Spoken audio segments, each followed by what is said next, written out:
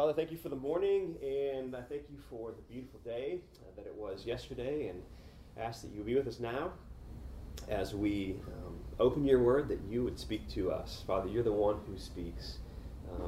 Your word is sacred, and by itself, Father, we need you to interpret it to our hearts. So I ask that you do that this morning. In Jesus' name, amen. How many of you ever, when you were a kid, tried to make up a game with your friends at some point? I mean, just completely make one up. I didn't try, I just did. You just did? Okay. Does anybody here ever remember that going poorly? Yeah. Yes. Yeah? Does any no, David Smith, no. Do you ever remember it resulting in fights or arguments Yes. when you make up the game? Why? Because I shot an orange down Coleman using a slingshot and hit a car. Okay, let's make a game of. They have apps How for would that you now, know? Jason. It always seems like what I remember when I was a kid trying to make up games is you're always introducing new rules, right? Like, so you're playing a game and you come up with whatever it is, and in the middle of the game, it's like, no, that's not. You can't do that. That's not fair. Like, you're only allowed to do this, and people get mad because, well, that's stupid because now you're going to win the game, or these different arguments. But it seems like, with the exception of kill the man with the ball, every game needs some sort of rules. I mean, kill the man with the ball is just like, oh, you have the ball. I think it's more of a guy game, and you can just kind of roll with that. But I did student ministry for so many years, and I'm surprised at even how many rules dodgeball has. I mean, because dodge the ball is pretty basic rules, but I would get 50, 60 guys together. We'd play this epic dodgeball battle, and everyone's just rip roaring, ready to go.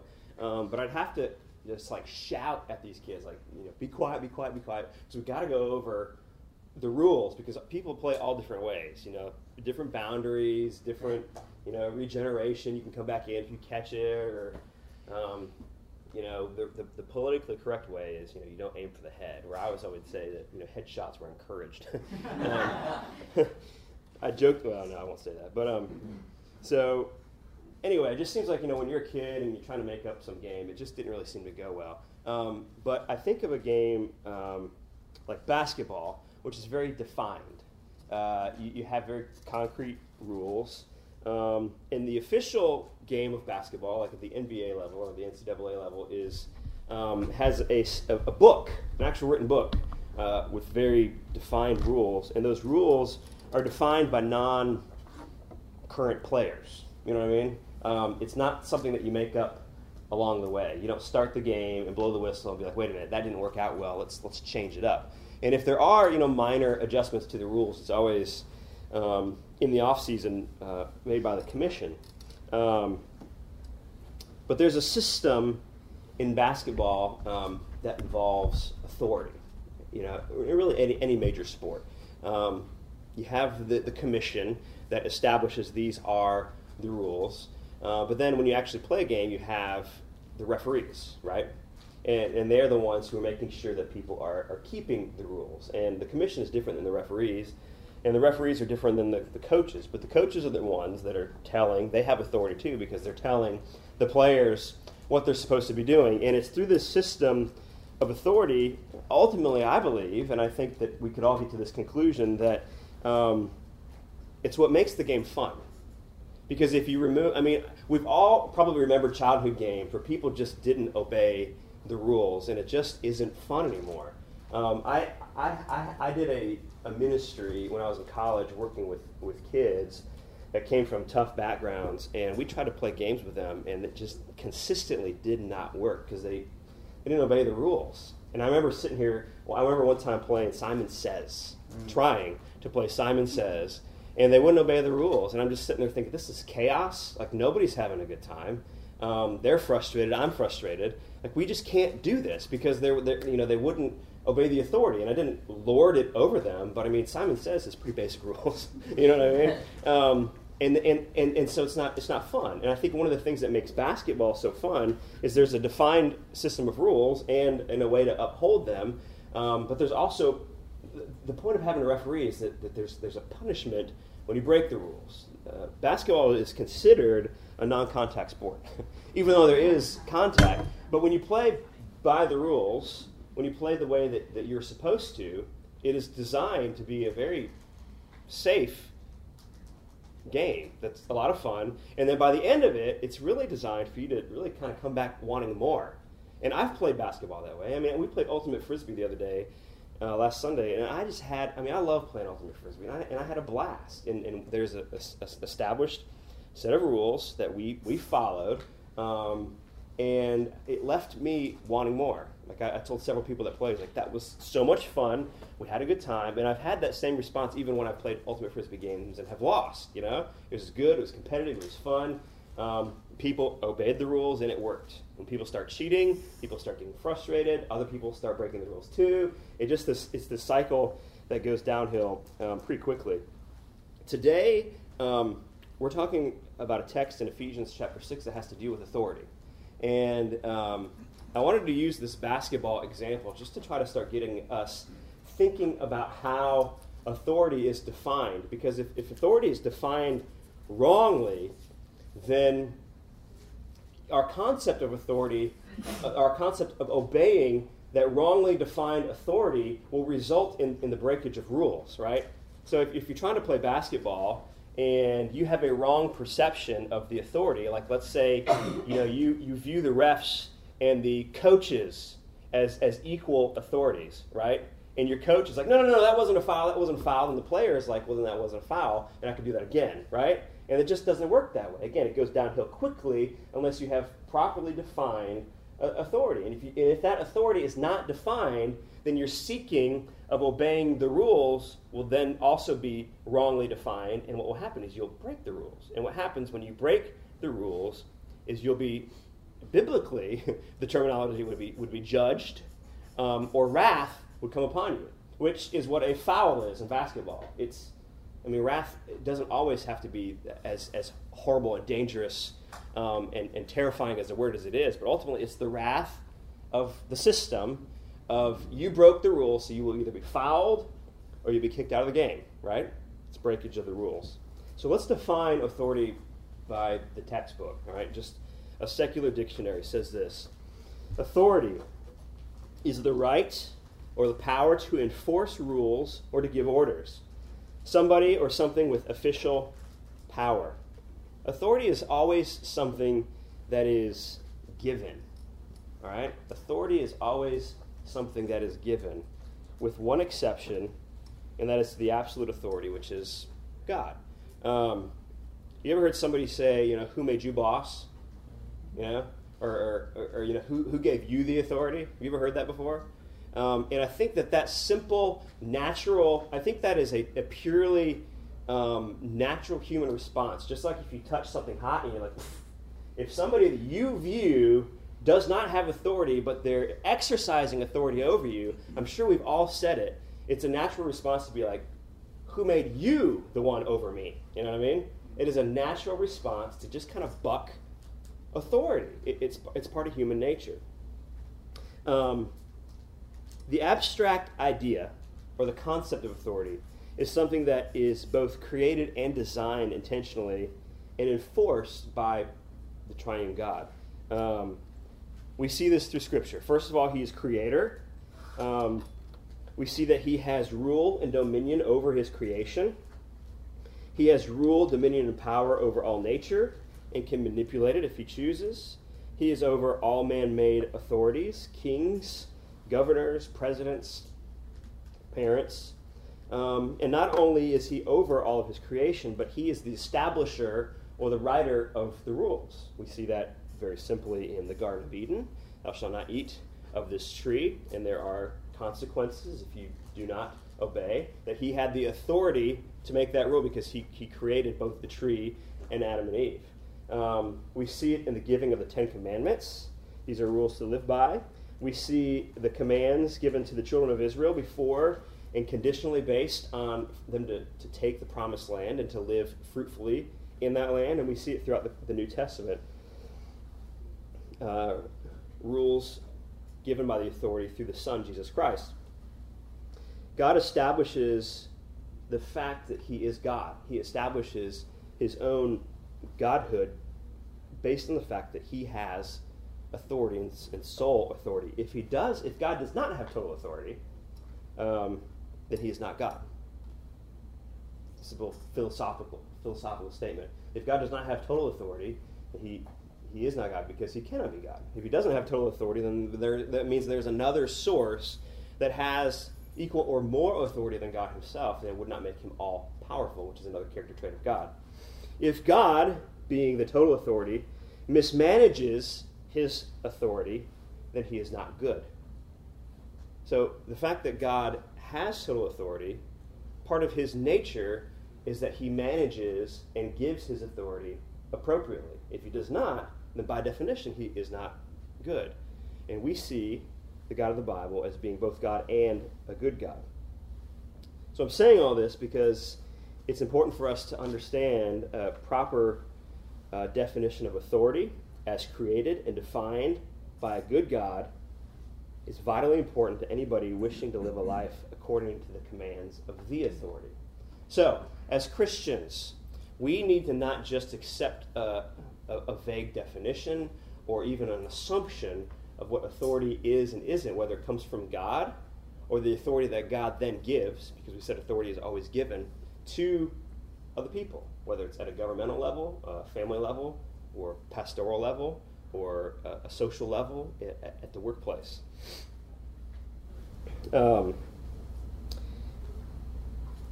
Here's a truth, all right? An invariable truth. Number one, we're going to give two of these. Human nature always defies authority. I think we would all agree with that, right? Human nature, by nature, defies authority, and this seems to be somewhat of a obvious statement, but sometimes I think it's important for us to focus on the obvious to get a clearer and clearer picture. But I worked in student ministry for almost 15 years, and number one issue is kids and their parents, right? I think if you're a human, if you're breathing air, and if you've ever been born, you've had the butting of heads with your parents. Am I right? I mean, it's how it goes. We see it everywhere. There are books written on it. There are classes for it. There are very defined systems of discipline in schools and in households. That there's just this consistent problem of children obeying their parents. It's universal. Everywhere you go, every culture, every family, every kid, believer or not, there's always a problem there. How many of you have ever found yourselves frustrated or mad or angsty, even in your own heart or your mind, against police officers? I'll be honest here. How many of you have ever been driving down the road and go over a hill and you see a police officer waiting with a little zapper gun? How many of you have ever seen that? And how many of you, in the quietness of your own heart, were like, thank you? No? But he's just doing his job, I remember I got pulled over once, and I've been pulled over several times, but one time my license plate was expired, and I moved and I didn't get the reminder in the mail, and I thought that was like a human right that they'd mail that to me, and since they didn't mail it to me, then it was their fault, not my fault, that my license plate was expired 6 months. So he wrote me a ticket, but he said you can go get proof of insurance and then take this to court, and I was fuming, just ticked off, I don't have time for this, I don't have the money for this, and blah blah blah blah blah. And God really kind of poked my heart once and was like, Danny, he's doing his job. You broke the rules. I remember what I was thinking. It was expired. It was expired. It was my responsibility. It's always been my responsibility. And it was expired. And all he was doing was upholding the law. That's all. And I was fuming at him. Not just for doing his job, but for upholding the law, which greatly benefits me. It greatly benefits me. And so there is something just in our nature that we just don't like levels of authority over us. Oftentimes the bad guys are the teachers or the referees or bosses. But ultimately, all human history is defined by the right or the wrong use or abuse of authority. It's how wars are started. It's how family feuds happen. It's how corruption takes place in politics. It goes on and on and on. So invariable truth number one is that human nature defies authority. Invariable truth number two is that God's plan is accomplished through his system of authority.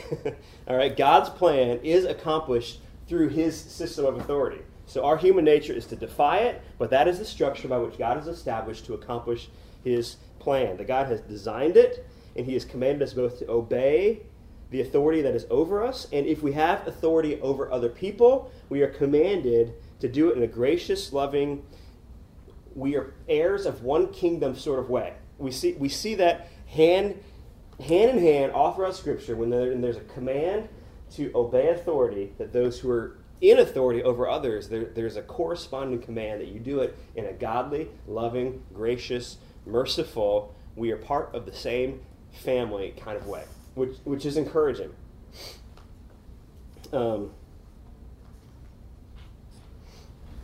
This leads us to the text. All right, so Ephesians chapter 6.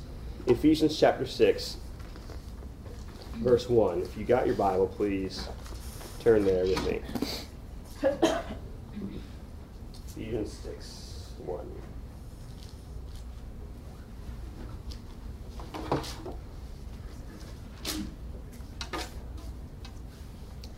All right, this is a verse that we all hated as kids. Children, obey your parents in the Lord, for this is right. Honor your father and your mother. This is the first commandment with a promise, that it may go well with you, and that you may live long in the land. Fathers, do not provoke your children to anger, but bring them up in the discipline and instruction of the Lord. I'll read that again. Chapter 6, verses 1 through 4. Children, obey your parents in the Lord, for this is right. Honor your father and your mother. This is the first commandment with the promise, that it may go well with you, and that you may live long in the land. Fathers, do not provoke your children to anger, but bring them up in the discipline and the instruction of the Lord.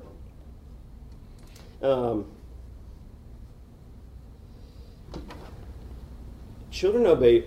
First of all, this letter was written by the Apostle Paul. It was written to a church of believers in Ephesus, and children were part of this church. This was not something that was first addressed to parents to then convey to their children. This was addressed from the Apostle Paul to children, and then parents then use it also because it is God's truth. You follow? I want us to look at Romans chapter 1. If you got your Bible, let's flip there. Romans chapter 1, verse 29.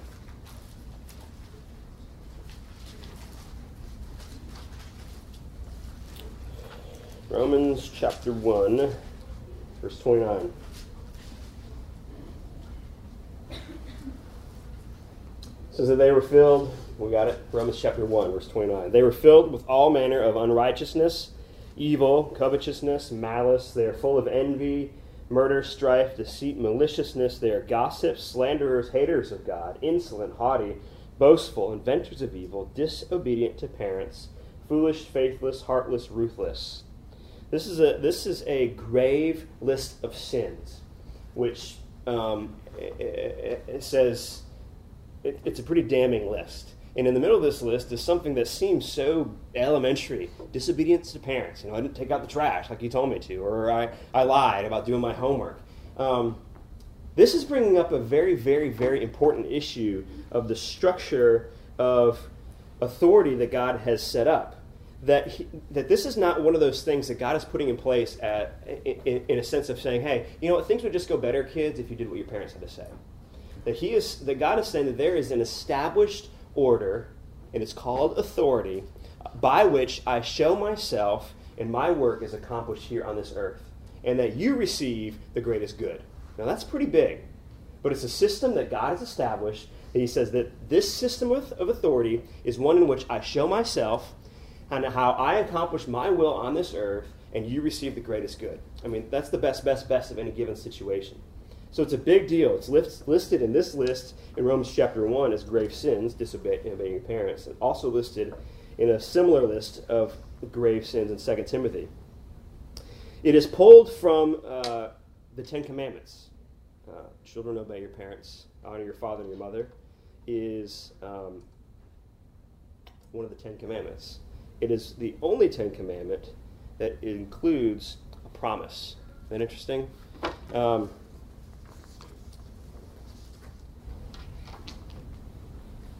Exodus chapter 20, verse 12 says, "Honor your father and your mother, that your days may be long, and they may be long in the land the Lord your God is giving you. Honor your father and your mother in the Lord, for this is right."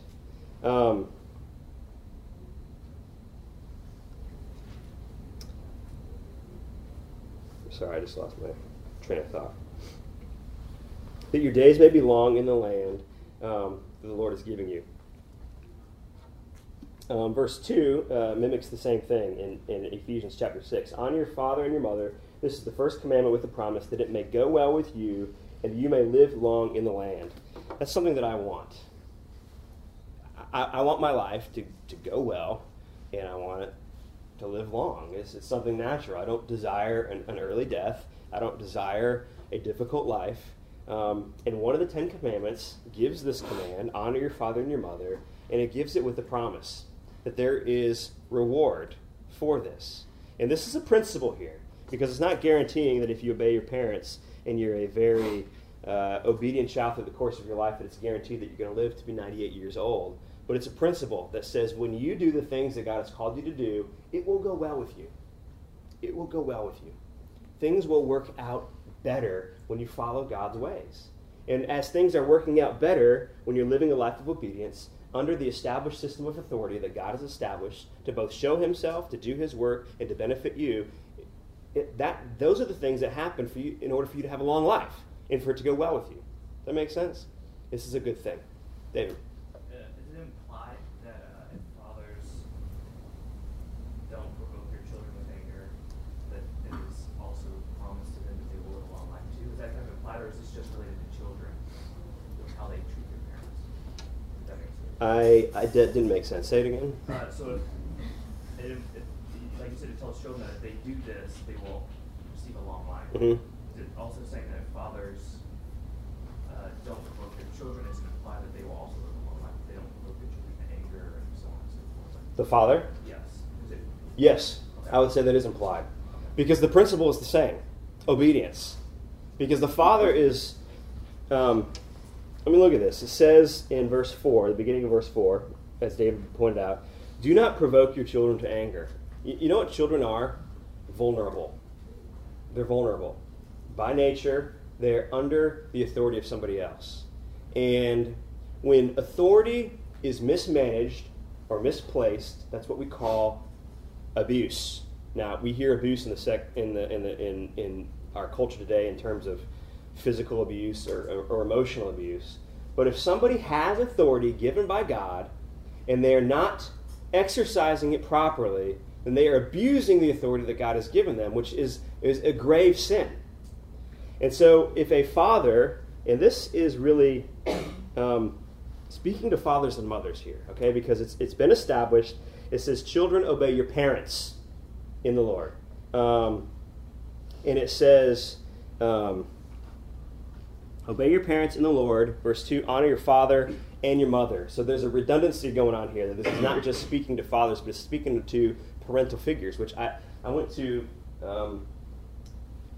my boss this week said there's this Christian philosopher speaking at CSU giving these lectures, and you want to go? I was like, well, cool opportunity. I never heard of the guy before. It was really good. One of the things that he was talking about is how we can see, this is a rabbit trail, through all the way back to the beginning of the Old Testament, God's design for men and women to be equal but different, you know? And he pointed to these verses that talk about, in the Ten Commandments, it's honor your father and your mother. In an Old Testament culture, that was not the way the rest of the world lived. It was honor your father. And your father can be your mother if he wants to, you know? And children, obey your parents, both of them, you know? And that and he went on and on and on, but showed this amazing trace how we can see biblically God's call for women's rights is the argument that he was making. So this is not just fathers don't provoke your children, but mothers also don't provoke your children. Children are vulnerable, especially the obedient ones. And if that is sinned against or taken advantage of, then there is a skewing of the system that God has designed to show himself. I think of,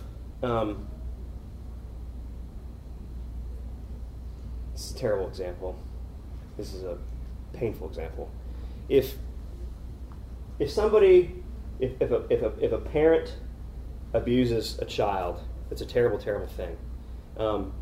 Because the parent is in authority over this child. And this child now is defining his understanding of what authority looks like, right? And if that is broken, if that is skewed, then it's going to change the way that they deal with other levels of authority in their life. And the established system that God has put in place is for God to show himself through the system of authority. So actually, we can, if we're parents, or if we're bosses, or if we're in any sort of situation where we are mismanaging the authority that God has given us, we're essentially blinding people to the truth of the gospel. And understand the way that I'm saying that. God has a sovereign way that he works. He works in ways that we don't fully understand. And if somebody does not accept Jesus Christ as their Savior, we cannot say that their blood is on our hands, but God can say, you went against my system.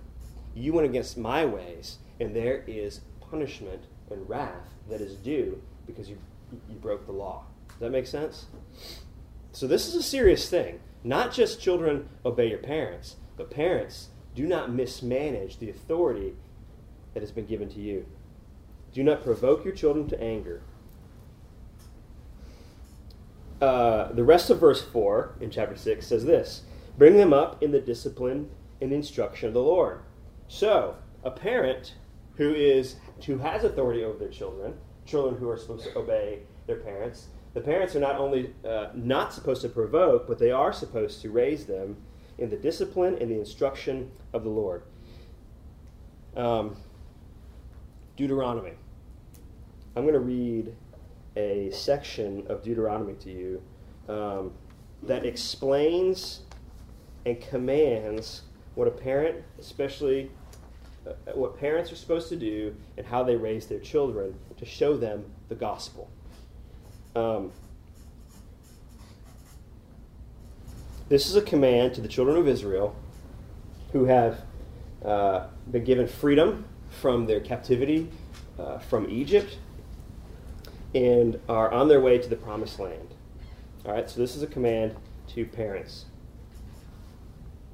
This is Deuteronomy chapter 6, verse 1. Now this is a commandment, the statutes and the rules the Lord your God commanded me to teach you, that you may do them in the land to which you are going over to possess it. Okay? Commands given by the ultimate authority, which is God, for them to do. That you may fear the Lord your God, you and your son and your son's son, generationally, so that you may have this and you may pass it on to your son and then pass it on to your grandson. By doing what? Keeping all the statutes and the commandments which I have commanded you. All the days of your life, that your days may be long. Don't we want that? A long life? Verse 3. Hear therefore, O Israel, and be careful to do them, that it may go well with you, and that you may multiply greatly, as the Lord, the God of your fathers, has promised you in a land flowing with milk and honey. So there are commands that are set up that you are supposed to teach your offspring so that it may go well with you, that your days may be long as you take the promised land. Verse 4. Hear, O Israel, the Lord our God, the Lord is one. You shall love the Lord your God with all your heart, with all your soul, and with all your might. And these words that I command you today shall be on your heart. You shall teach them diligently to your children, and shall talk of them when you sit in your house, and when you walk by the way, and when you lie down, and when you rise. You shall bind them as a sign on your head, on your hand, and they shall be as frontlets between your eyes. You shall write them on the doorposts of your house and on your gates. This is saying, make much of my commands. Talk about it, and then talk about it some more. Make it a part of your everydayness. Make it a part of your life. Make it a part of your mealtime. Make it a part of your bedtime. Make it a part of the time when you're driving from here to the store. And it's not saying physically that you have to tattoo things to your hand and your eyes, even though Orthodox Jews believe that. It's saying that make this as such a consistent part of your life that it is just natural to talk about. You know? It is natural to talk about. And it is every day, so that the kids are getting it ingrained because you are the parents teaching them this. Verse 10. And when the Lord your God brings you into the land that he swore to your fathers, meaning upholding his promises, that he swore to your fathers, to Abraham, to Isaac, and to Jacob to give you, with great and good cities that you did not build, and the houses full of all the good things that you did not fill, and cisterns that you did not dig, and vineyards and olive trees that you did not plant, and when you eat and are full, then take care, lest you forget the Lord who brought you out of the land of Egypt, out of the house of slavery. It is the Lord your God that you shall fear, or be in awe of. Him you shall serve, and by his name you shall swear. You shall not go after other gods, the gods of the people who are around you. For the Lord your God is in your midst, and he is a jealous God. Unless the anger of the Lord your God be kindled against you, and he destroy you from the face of the earth. There's wrath here. If you don't do these things, judgment will come.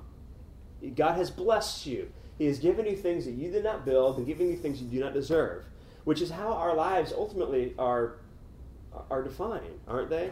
That we're not owed this life. We're not owed the good things that come our way. Every good and perfect gift is from above, it says in Scripture. Verse 16, you shall not put the Lord your God to the test, as you tested him at Massah. You shall diligently keep the commandments of the Lord your God, and his testimonies and his statutes, which he commanded you.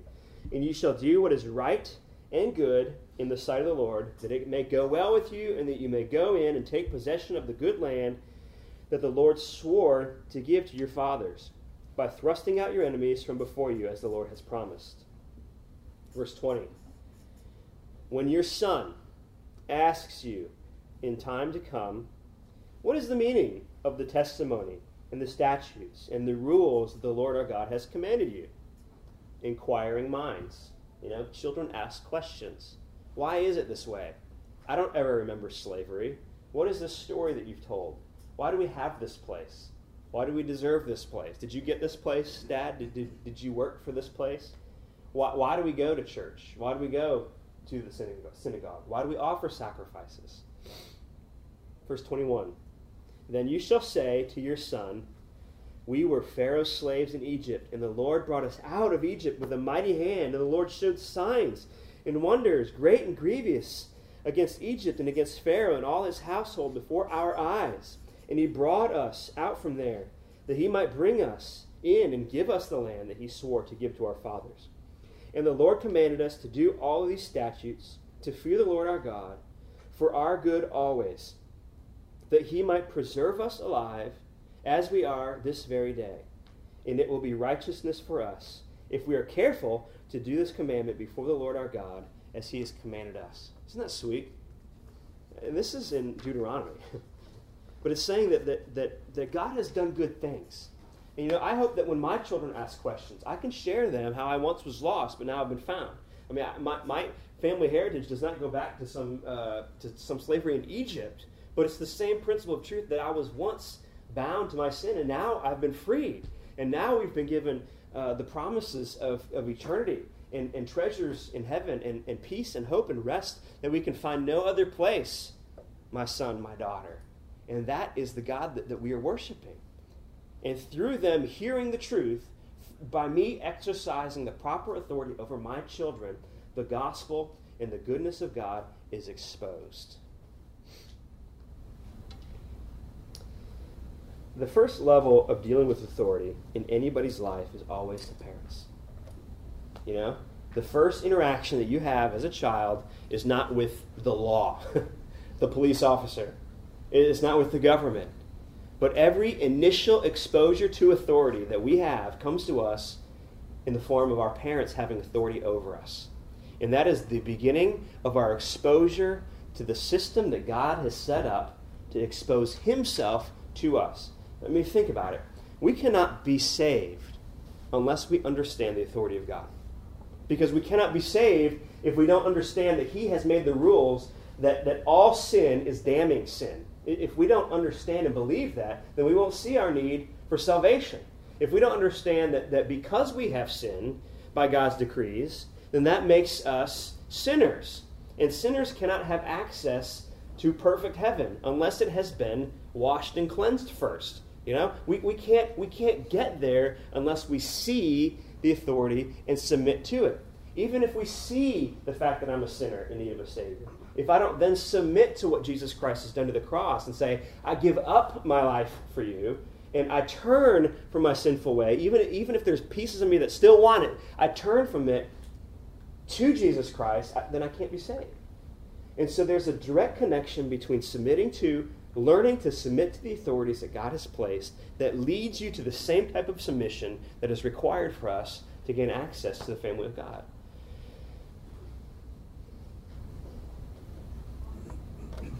Moving on, Ephesians chapter 6, verse 5 says, Slaves, obey your earthly masters with fear and trembling, with a sincere heart as you would Christ, not by the way of eye service as people pleasers, but as servants of Christ, doing the will of God from the heart, rendering service with a good will as to the Lord and not to man, knowing that whatever good anyone does, this he will receive back from the Lord, whether he is a slave or free. Masters, do the same to them and stop your threatening, knowing that he who is both their master and yours is in heaven, and that there is no partiality with him. This word slaves here in the New Testament can be translated one of three ways. It can be translated as like slave, servant, or bondservant. And the reference to slavery in the New Testament is not our image and vision of North American slavery in the 1700s. It's different. They say that in Ephesus, I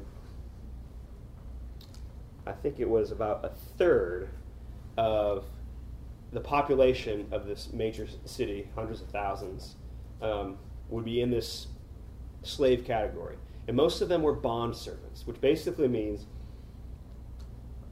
that you voluntarily bound yourself to servitude, but you got paid, and you were working towards a payment or a payoff. In 1 Corinthians chapter 7, verse 21, Paul is addressing the same type of person who is a bondservant and says, if it's within your means, buy your freedom. And that's what people did as bondservants. So we read the word slaves, but it's not what we're thinking. Oftentimes, a bondservant would live with the family, and they got very close with the family, but they were still under the authority of the family. And slaves in this context, or bondservants, and masters were all part of the same church here in Ephesus. All right? So just like there were parents and children receiving this letter from Paul, they were masters and bondservants in this setting, receiving instruction from the Apostle Paul. When it says, slaves, obey your earthly masters with fear and trembling, this is not a reference to cowering in fear of abuse, because that is a mismanagement of authority. I was in Michigan visiting my grandmother and grandfather. It was snowing outside. Roads were icy, and we were sitting in my Nana and Papa's house, and my dad's parents. My dad was there, and we looked out the front window, and we saw a car lose control and hit a big snowbank and take out a mailbox. And you got to go out and see if the guy's okay. So we went out there, and it was a kid. He was driving legally, but he was still a kid. And he was just like, oh, my dad's going to kill me. His dad's going to kill me. And we're like, man, calm down. It's a mailbox. We can replace this and, all this different kind of stuff. My dad was out there, And my dad was there, and my uncle, and and I was there, and this kid, and this kid's dad showed up. And the kid was just he was cowering. He was kind of doing this, and the dad was clearly really upset. And he's like, "What'd you do?" I lost control.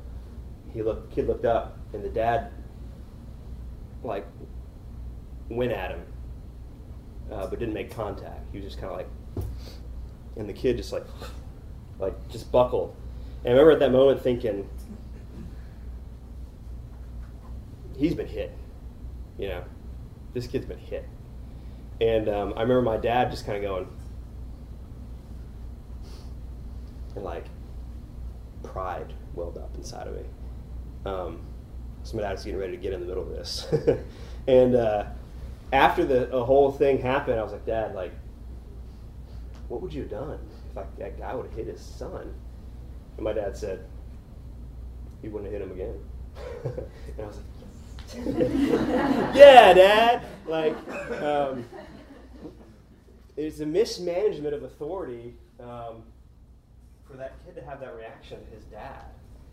But in the same way, I think it's a representation of how authority should work, and how I was proud of that my dad was going to do something about this, that he was not going to let a mismanagement of the God-given system of authority step in. And we see the term fear and trembling throughout Scripture, and sometimes it's in reference to God. And this fear and trembling, when it's in reference to God, is more of an awe, really, of the system. That God is the ultimate authority, that he does have control, and that we should be afraid if we mess up and break the system, because there has to be restitution when a sin is made. And that should cause anxiety. Now, the good thing that we have is something called the gospel that says that there is forgiveness, but it's not just a blanket that's given, that we go and we seek forgiveness. So it's not saying, slaves, obey your masters with fear and trembling because you should get beat if you don't do what you should do. It's not what it's saying. Because it then goes on to say, with fear and trembling, with a sincere heart as you would Christ. With fear and trembling, obey your masters with a sincere heart as you would Jesus Christ. Because that draws fear and trembling. As if you were a servant of Jesus. Now, the concept of servant and slave and servitude is lost on us right now because we don't have servants or bondservants or slaves. But Paul is speaking directly to a system, a culture that did. So when he was saying, when he was saying the word servant, with a sincere heart, as you would Christ, look at verse 6. Not by the way of eye service as people pleasers, but as servants of Christ. He was specifically saying, like you are an actual employee of the Lord Jesus Christ. I mean, imagine that. I mean, I have an employer, and that's the 9:30 bell. Even though it's 10:30. I have obligations, and I like my employer. I respect my employer. Andy Boyer is my direct boss. And I like him, and I respect him, and he calls me out when I need to, and he gives me instruction, and he gives me encouragement, and there's certain ways that I treat him because he's my boss. And when it's saying, do this work, obey your master with a sincere heart, as you would Jesus Christ, that is something that should draw awe, shouldn't it, from us? Whoa. As if I'm serving Christ. Verses 6 and 7.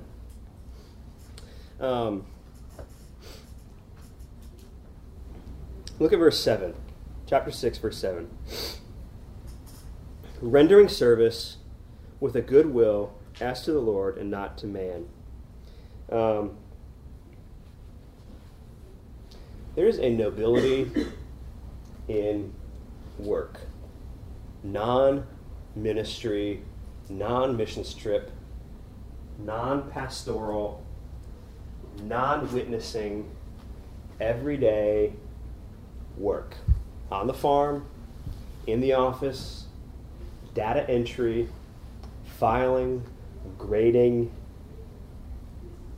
being an engineer, being an architect, writing prescriptions, working on an engine, that there is a nobility to work that accomplishes God's will. God works most through the natural world. He accomplishes his purposes most through the natural world, doing what people do under the structure of authority in obedience to him. God, understand what I'm saying here, okay? I'm not trying to make an overstatement. The Holy Spirit has to do its work. And the Holy Spirit has done its work in my life. But I wonder how much of the Holy Spirit doing a work in my life that has brought me to the point of recognizing my own sin and seeing my need for a Savior and becoming a Christian had to do with the fact that my parents simply were godly parents to me. They were godly parents to me. You know?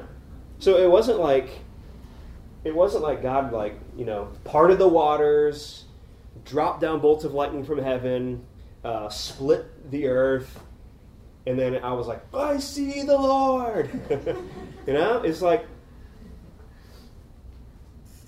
my parents showed me the gospel. My parents exposed me to the gospel. My parents did what they were called to do. And I'm a Christian. You know? And I want to do what I'm called to do so that my child will be a Christian. And, I mean, I'm not saying that there's not anything supernatural about that, but that's just doing what God has called us to do. And you know, I read a book that talked about how God works most through the natural world.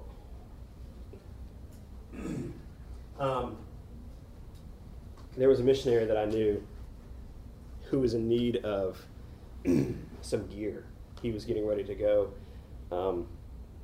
through the jungles of Venezuela and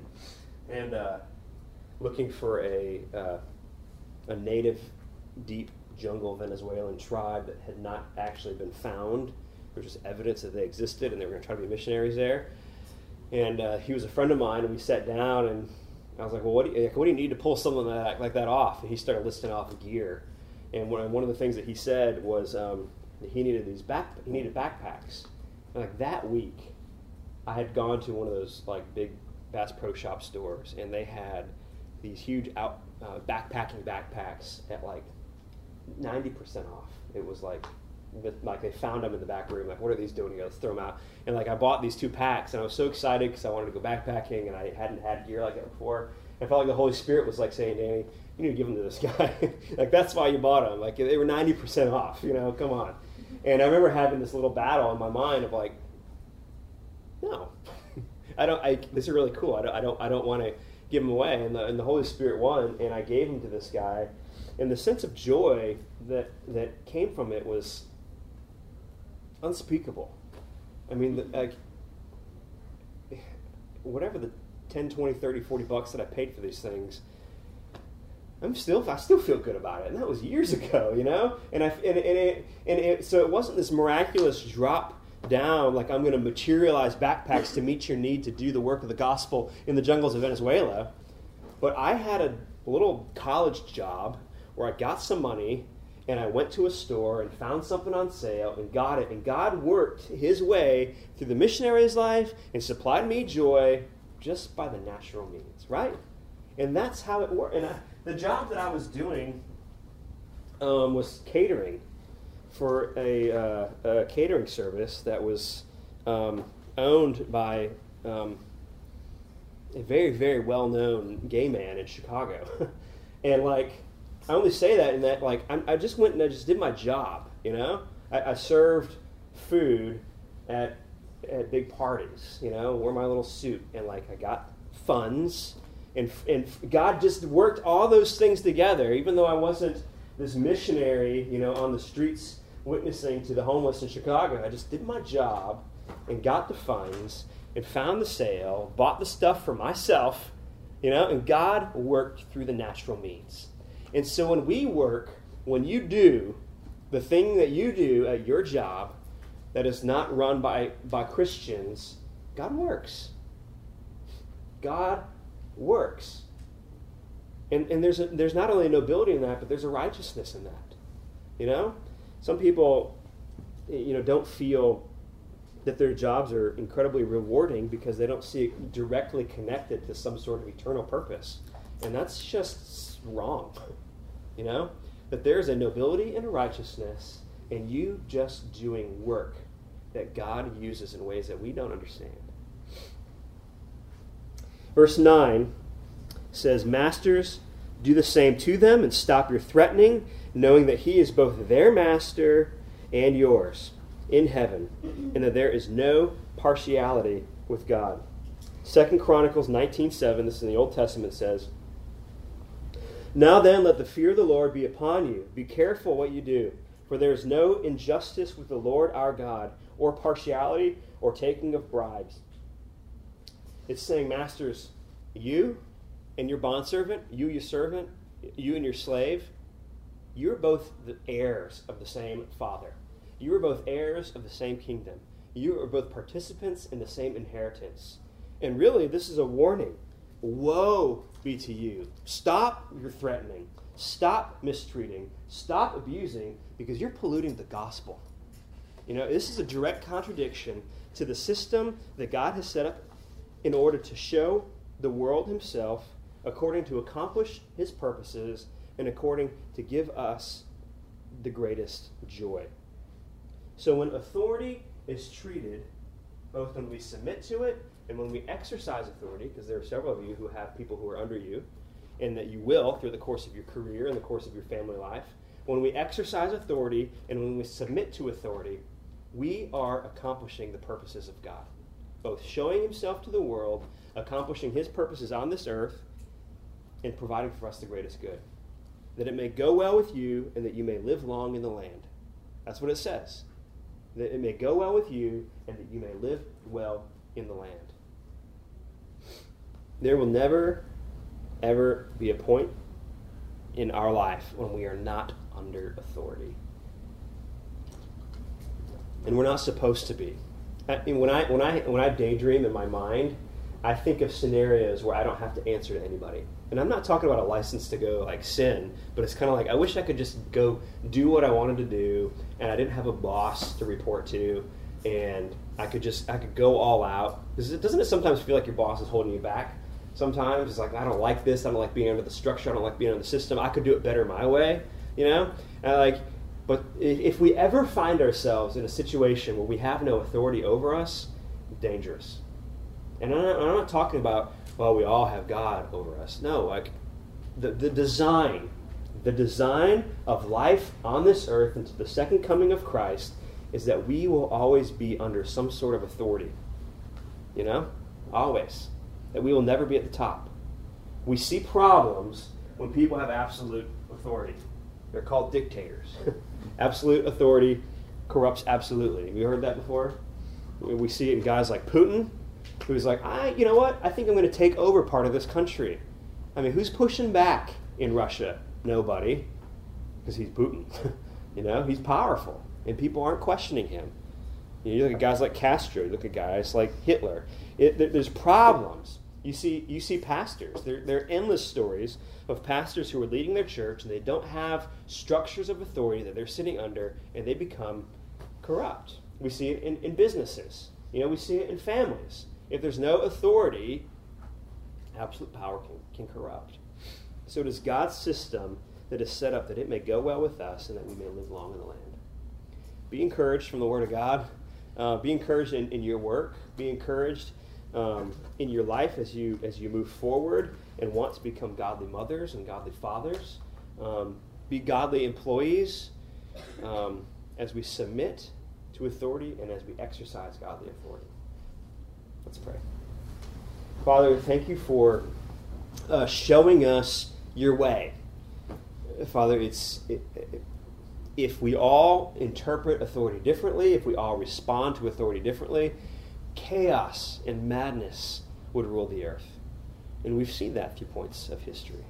So, Father, I thank you for giving us a way. I thank you for making it clear. And, Father, I thank you for making it for your own good. That it's not just something that we have to sit under like a burden, but it is something that ultimately frees us, that uses us for your greater purpose, exposes us to your riches, leads us and others to the gospel, and, Father, brings us a long life that it may go well with us. I thank you for that. I thank you for your word. In Jesus' name, amen.